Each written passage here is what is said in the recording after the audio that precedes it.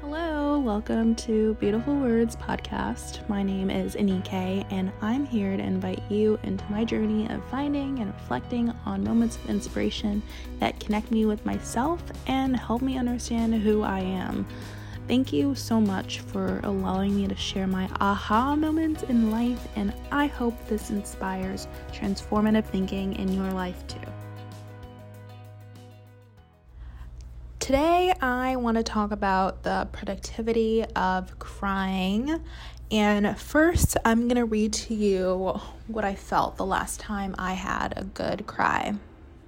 Crying with myself was a retreat into the innermost parts of me, consuming and indulgent. So I melted into my tears.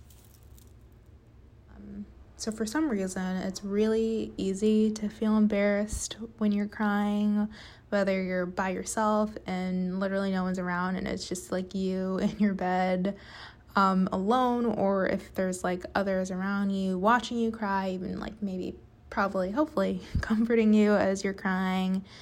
And what it is I think it's just this vulnerability behind what it's like to really feel the things that we feel, so much so that we're brought to tears. And when you're in front of other people showing what's going on within you and inside you so outwardly by crying, just feels really raw.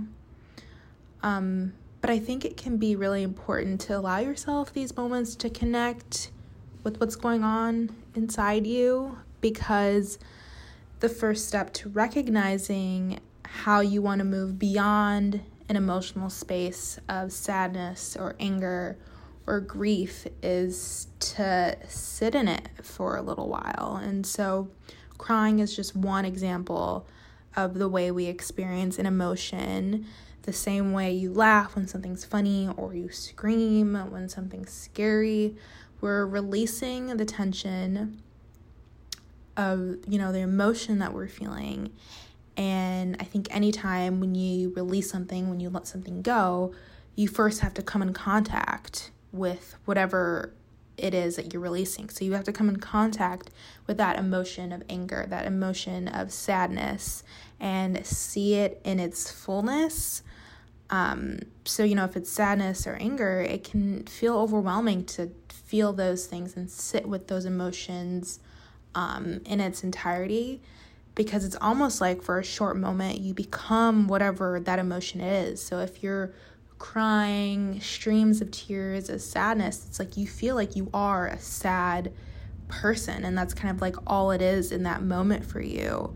But I think shifting your mindset around crying to be more about letting emotion and the tension behind the emotion pass through you instead of it defining you in that moment is really helpful framing as we think about, how crying can become this space of productivity, of just like releasing emotions and tensions.